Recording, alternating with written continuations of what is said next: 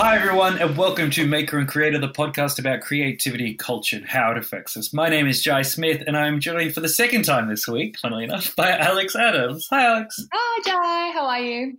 Good. Again, I'm still getting used to this. I think I'm going to say this every time, but we live in a weird world through tiny screens, and I'm trying to come to terms with that. I think what you're trying to come to terms with is the fact that we're not drinking beers and wine together while we're bored with people that we would normally. But it has kind of opened us up to opportunity because we have interviewed people who don't live in Sydney, whereas that's something that we didn't do before because, we always wanted to interview them face-to-face. But we kind of are face-to-face, but it's FaceTime to FaceTime. Pixel to pixel. Anyway, so today's guest I've actually known for over 10 years. Before I started Eat, Drink, Play, there was a blog that I followed, stumbled across and just followed it religiously called Barzine by a man named Kaufman. And he would, every week he would review a different bar around Sydney and somehow weave in something about his cat. With a terrible date that he'd gone on, and he had pseudonyms for all his different friends, and you tried to piece them together and work out who was who. And it was always very entertaining. And then we met finally at an event, and I sort of fangirled a little bit. I was like, "You're Mr. Barzine, you're Miss Darlinghurst," and then we sort of became friends. And he's recently written a novel called "Drowning in the Shallows," a novel about Sydney bars and cats. Very appropriate, Dan. Perfect. The show. Well, they're the only two things I know about, so it made sense. Well, look, we're a match made in heaven because the two most important things in my life up until very recently were bars and cats. Still cats. Cats still alive. Perfect. That's what I like to hear. So, Dan, tell us a little bit about how you got into writing originally. I know you would have told me this story over a few cocktails before, but, before you started Barzine, because you've written for newspapers and lots of different publications, how did you sort of get into this? How did I get into writing in general, not in terms of fiction? It's the only thing I could do. The general rule with journalism is that the only people who do it, at least they used to be the case, were the absolute freaks who couldn't get a job in any other industry. And that's, without joking, journalism used to be the circus sideshow. It was the freak show. We couldn't work normal office jobs. We couldn't do anything. I think the only other alternative is maybe commercial kitchens, so it might be a little similar. They used to be. It's just people who couldn't get work anywhere else. So that's really how I got into it. Now journalism became a little bit more formal and people started doing degrees. But yeah, it was really, when I used to work at the Sydney Morning Herald, people would just scream at each other constantly. And you'd hear stories of people throwing typewriters at each other. And they weren't normal people.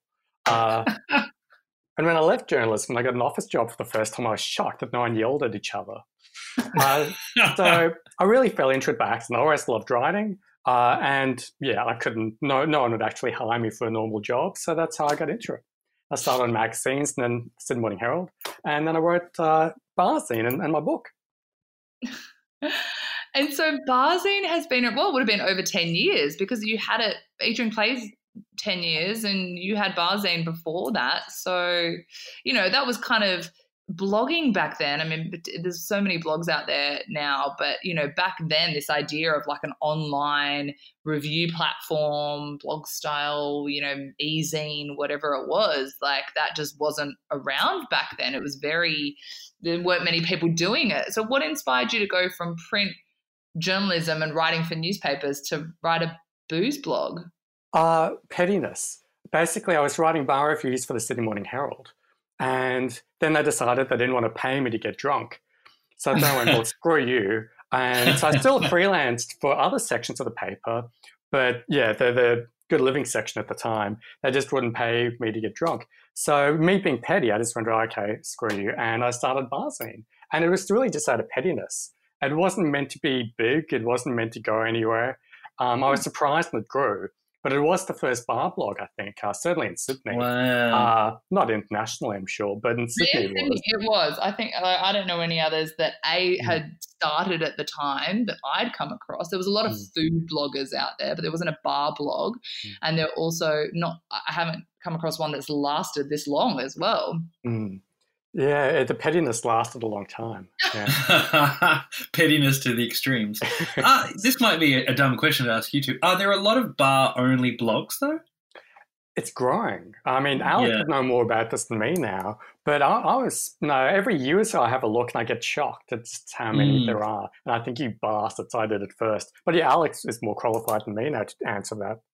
There are, I think, as more and more blogs and online platforms have come into the market, people have looked to specialize and have their niche. Yeah. So, there's blogs that are just about burgers. There's blogs that are just about fries, where to get the best fries in Sydney, and so there are blogs out there that are just written about bars. A lot of them tend to do bars and cocktails, so it'll be a combination of like, here's a great bar to check out, here's an awesome cocktail recipe, maybe a bar interview with a bartender or someone who's won some sort of award, and I guess that's also a good way for them if they want to monetize that blog, because let's face it, 10 years ago you could make no one knew how to make money out of blogs or how to make money out of online publications. I didn't. I certainly didn't back then. But I think if you start incorporating product, and let me know what you think on this, Dan, but if you start incorporating like product reviews and recipes, it kind of opens up a potential revenue channel for online publications. You're right. I'm just a schmuck. What kind of makes some stand out rather than others? Like from a writing point of view, what's your process there, Dan? It changed. I mean, when I started Barsing, that was right before the small bar movement. So there were no small bars. And that's another reason why I started, because I knew they'd be launching in a year or half a year. So I thought, okay, it's pettiness plus strategy. And it changed because when the small bars started, everything was new. So, and there were so few bars in Sydney back then. There was a handful. So at that time, it was just anything new you would review. Whereas now it's a lot different. Now you really do look for, toward the end of bars, I looked for the bartender. I stopped actually following bars and I followed the bartenders. And to me, they made the bars. Sometimes the owners too, because that would often determine the quality of the cocktails and the atmosphere and the service. But yeah, the older Barsing got to me, it was more about, the bartenders and the quality of the service and the atmosphere. At the beginning, it was just, was it new? Were the women I could sleaze onto?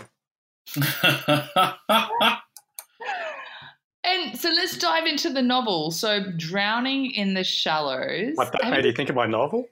Because there's a picture of, there's like a rather provocative, sexy-legged cartoon girl sitting on the cover of the book with like a mustachio-tatted bartender with a cocktail shaker and what looks like a shadow of, is that you maybe walking into the bar? I don't know. It was actually. The designer is someone I've known for 20 years. He used to work at the Herald.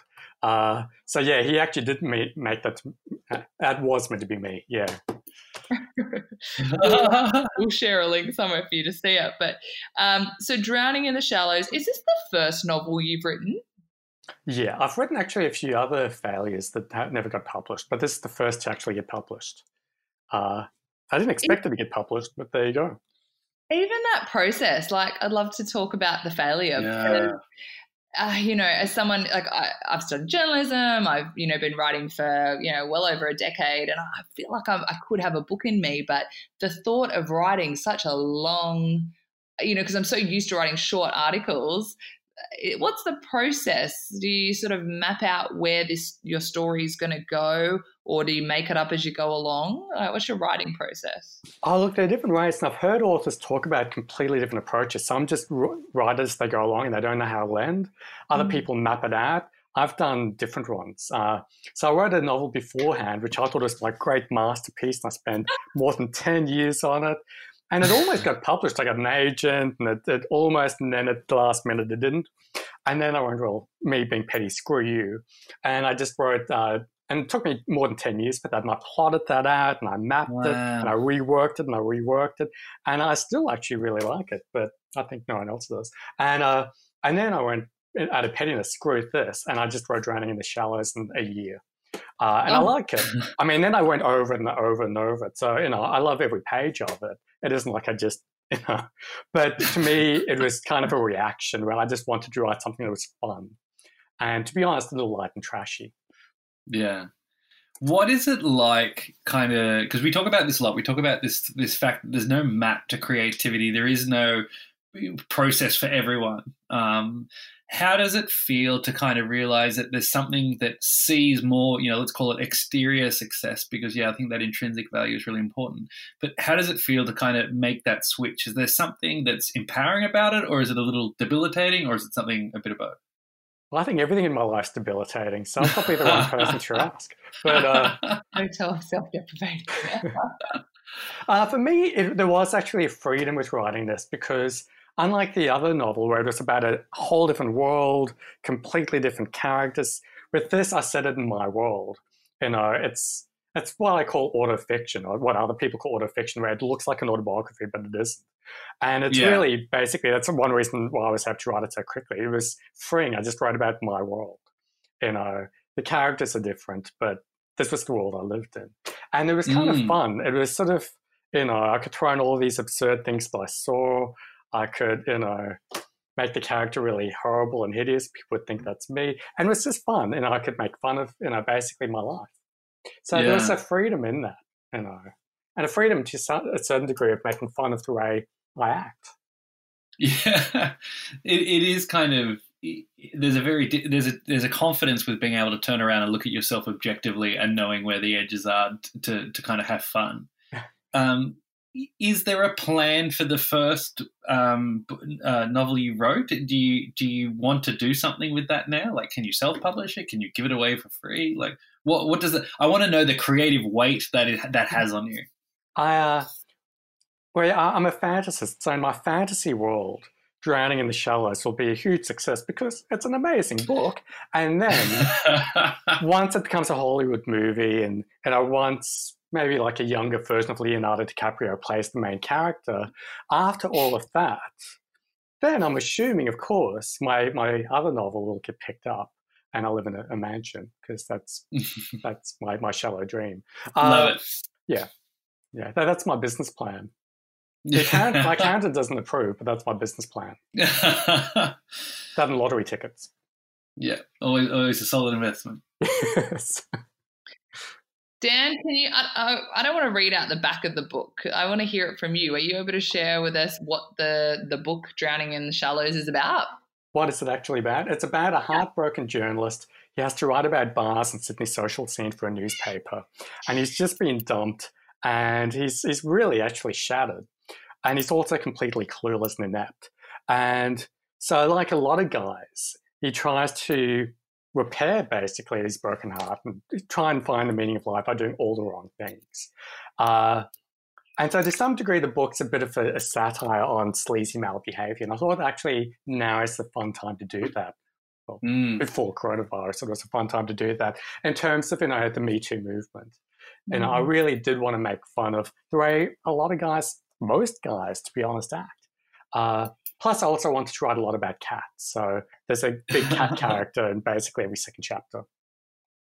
So basically, it's about dating, Sydney's social scene, and cats, and sleazy male behaviour.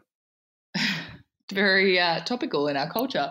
And how did you go about, so you had the creative process of, like, what did the day-to-day of writing this look like? Do you get up in the morning, have like your set, computer that you work from and you do 8 hours, or is it like you do a couple hours a week? Like, how do you write a novel in a year? It depends. Sometimes they'll just come, most of the time it just came out of me. Never in the morning, but it'll be, 10 o'clock at night, all of a sudden I'll just start writing. Sometimes I'd go to sleep, I'd wake up and I'd get up and I'd start writing. The only time it became regular was more sort of half a year into it, when all of a sudden you've got the structure, you've worked out the plot. To be honest, I didn't work out the plot at the beginning. And then once I worked out the plot, I had to rework it and redo it again and restructure it. And that's when all of a sudden you become a lot more structured. You start setting time. And then I would start doing time midday, or I'd do an hour in the book, then an hour for my business, and go back to the book, and I'd alternate it. But at the beginning, it just came out of me. Yeah. And then Sorry, continue. I was going to say, and then you give it to an editor, and how much did your editor edit it? Not much, and I'm not sure whether that's a good or a bad thing. Actually, not really at all, but I did edit the crap out of it myself. And I spent most of my life as an editor. That doesn't necessarily mean you can edit your own work. You really shouldn't. You should always get someone else to do it. But no, they were actually happy with it. So, they proofed it multiple times. I did get feedback though from a few editors I knew casually, because I'm friends with a lot of editors. So I did make a couple of huge changes based on their feedback. So that was more the feedback I got before I submitted the book to a publisher that really made me change a lot of it. In terms of being an editor, being open to having your work edited, first question is like a functional one. Do you ask for what kind of editing you want through the writing process? And number two, depending on what that process is, do you need to prime yourself emotionally, or because you know the work of editors, you're kind of used to it anyway? I'm pretty used to it. So really, the harsher and the worse the criticism, the better it is. So a big bit of criticism I received early on actually hurt, because it's the kind of criticism I used to give to my journalism students and I give when I teach workshops, which is don't put yourself in the book. And even if you have a narrator who speaks in the first person, you can do that too much. Yeah. And it is bad writing. And it's funny because I don't do it in my journalism. I tell other people don't do it, but I did it with my book. And that was one huge rewrite, and I completely restructured that as a result. So yeah, to answer your question, the worse the criticism, the better it is. You have to learn to take it. Even if they say the book stinks. Actually, I said I wrote it in a year. I did write a different novel years and years and years and years back that I sent to someone, a friend of mine who's also an editor, and he said, I just couldn't read it. It was just, and that actually made me really rethink it, and I took bits out. So yeah, it's actually good to have really hard criticism, and it can hurt, but you just have to ride out the hurt. If you don't listen to it, then you're never going to be good. Is there because I think I certainly kind of my work have this conversation a lot, like prepare for the hurt. What was kind of the thing? When did you start to realize that it is valuable to be open to that kind of hurt? And how do you? What's your best advice for people who want to prime themselves emotionally for it? I think, well, first up, you can't. Well, in terms of writing, you can't do it unless you're prepared for a world of hurt. I mean, the criticism actually is nothing. Having people rip you to shreds, that's nothing. It's the constant, continual rejections that you really have to arm yourself for. In the creative industry? Isn't that anything in the creative industry? Possibly. But I heard that with writing, you've got almost an equal chance of winning the lottery as you do of getting a book published. It is extraordinarily. So I would have received not thousands of rejections. I'm talking thousands upon thousands upon thousands of rejections. So you have to kind of arm yourself. But to answer your more direct question, look, I started writing from the age of 18 full-time professionally because I did my uni degree at night while I was working. And I remember I was just getting screamed at by editors. It was... the movie Devil Wears Prada, that's nothing. I watched that movie and I honestly thought, what the hell? I would love to have her as an editor. She was lovely. She was so lovely. I basically learned from people screaming at me, and I mean screaming at me. So really, you kind of learn from a young age. If you start doing it at a young age, you learn from a young age. You just got to take it. And it's a good thing. And you just have to learn to learn from it. Yeah. But at least that's the way. I'm not saying that's how every writer should learn, but that's how I learned. I learned from a lot of people screaming at me and a lot of people saying that's shit or what's wrong with you or I can't read this. And I've been writing for 25 years. So, they're a little nicer now, but yeah.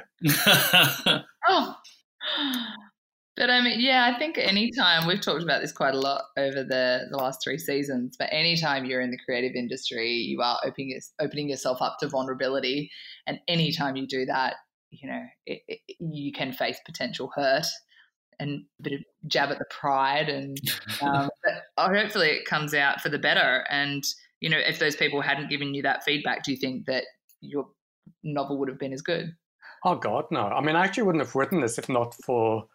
To be honest, I'm only remembering all of this now that you're asking questions. Remembering the way that one of the earlier just ripped apart a different earlier novel. There's no way I would have written this. And then you take that approach to, I take this approach to my writing where going through, the multiple drafts of this book. Because I wrote it in a year, but then I spent a long time after it's going over and over. If a page didn't make me, if a line didn't make me laugh, if it didn't make me think, it would go. So, and that's really, you just start taking that approach to your own work. Yeah. If something isn't absolutely perfect, it's gone. Wow. So yeah, you kind of get to that point where, and it's still fun. To me, editing is fun because, it means that you only distill what you actually like. So people might loathe my book, but I'll still like it, because I'm happy with every word. Yeah. Almost. And so what's next then, Dan? So you've actually written the book, and unfortunately we're in our COVID-19 lockdown, so it might have skewed your plans a little bit. But I can imagine writing the book's the first hurdle, but then actually getting it read by people in this day and age when there's so much access to lots of different material would be another challenge, really. It's a bit of a bitch, yeah. I mean, a lot of authors are doing the online book launch, and that's really that's becoming common now. To be honest, half the reason I wrote the book is just to have a drunken book launch where I could get smashed in free alcohol and make a fool out of myself. And I'm thinking, well, that's gone. I don't know why I freaking wrote the book, but yeah, it's a tough run. I mean, at the moment, to be honest, I'm in the promotional stage where we've sent the book off to the papers and to blogs and so right now I'm at the stage where I've got no idea how it's going to go. Or who will play the main character in the Hollywood movie. I don't know yet. But yeah, at the moment, I mean, the stage where I've just got no freaking idea, and it could go either way. Wow. But yeah, sorry, go on. If it goes well, would you do an audio? Like, would you do Audible, and would you narrate it? No. I'm not sure anyone would actually want to hear my voice for the whole book. I tend to get a little grating after 2 minutes. I'm sure you would have noticed this by now. But I was just thinking it would be a great audiobook because I kind of like hearing your voice in my head with this character. Like I think there's something really special about writers narrating their own book. I can call you every night before sleep if you'd like. Please do. I'll be reading the first 3 chapters of the book in a couple of weeks, and they'll be on YouTube. And I've never read the book out loud before, so maybe I'll see how the first 3 chapters go, and I'll take it from there. But I've had 2 people I know tell me that they're not going to buy the book unless it's on Audible, and I basically told them to go screw themselves. I mean, a word away. But maybe I will. Maybe I will. Yeah, I might. I'll use my dulcet tones. And then just, I guess one last question for me would be, would there be any advice that you would give to other creative writers who, maybe think that they've got a novel in them or even just want to start a blog or start writing in general? What would be your sort of golden nugget of advice for them? Oh, God, I've got lots of bits of advice for that. The main one is don't freaking write anything unless it comes out of you. To be honest, I didn't coin that. Charles Bukowski once said something along the lines that, bookshelves are groaning under the weight of crappy books. Don't add another one to it. And I think it's certainly the same with blogs.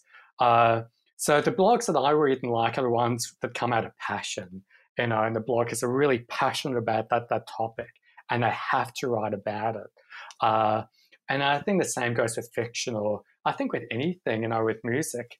I know some musicians where, they'll only play because they have to, it comes out of them.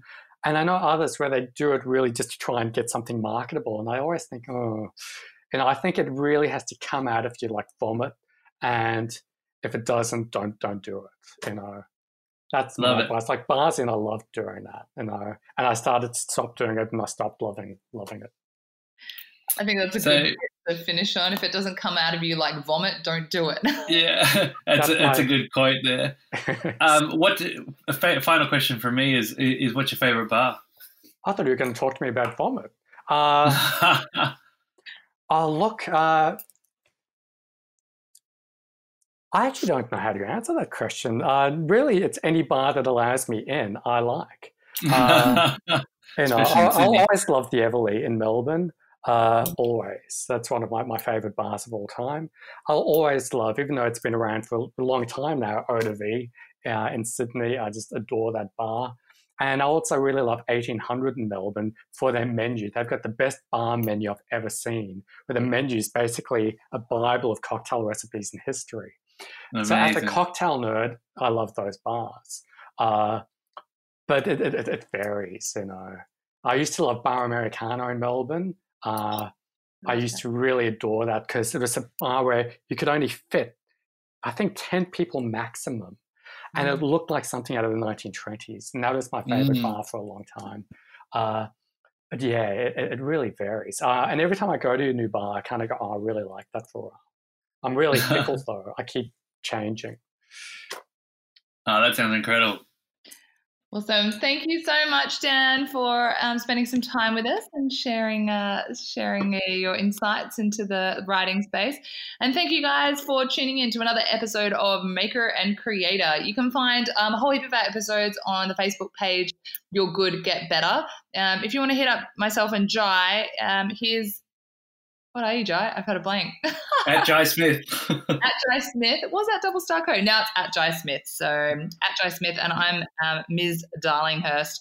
You can find us online. Let us know if there's someone that you know that's creative that we should be speaking to, some creative maker and creator out there. We'll be back next week. Thank you guys very much. Bye.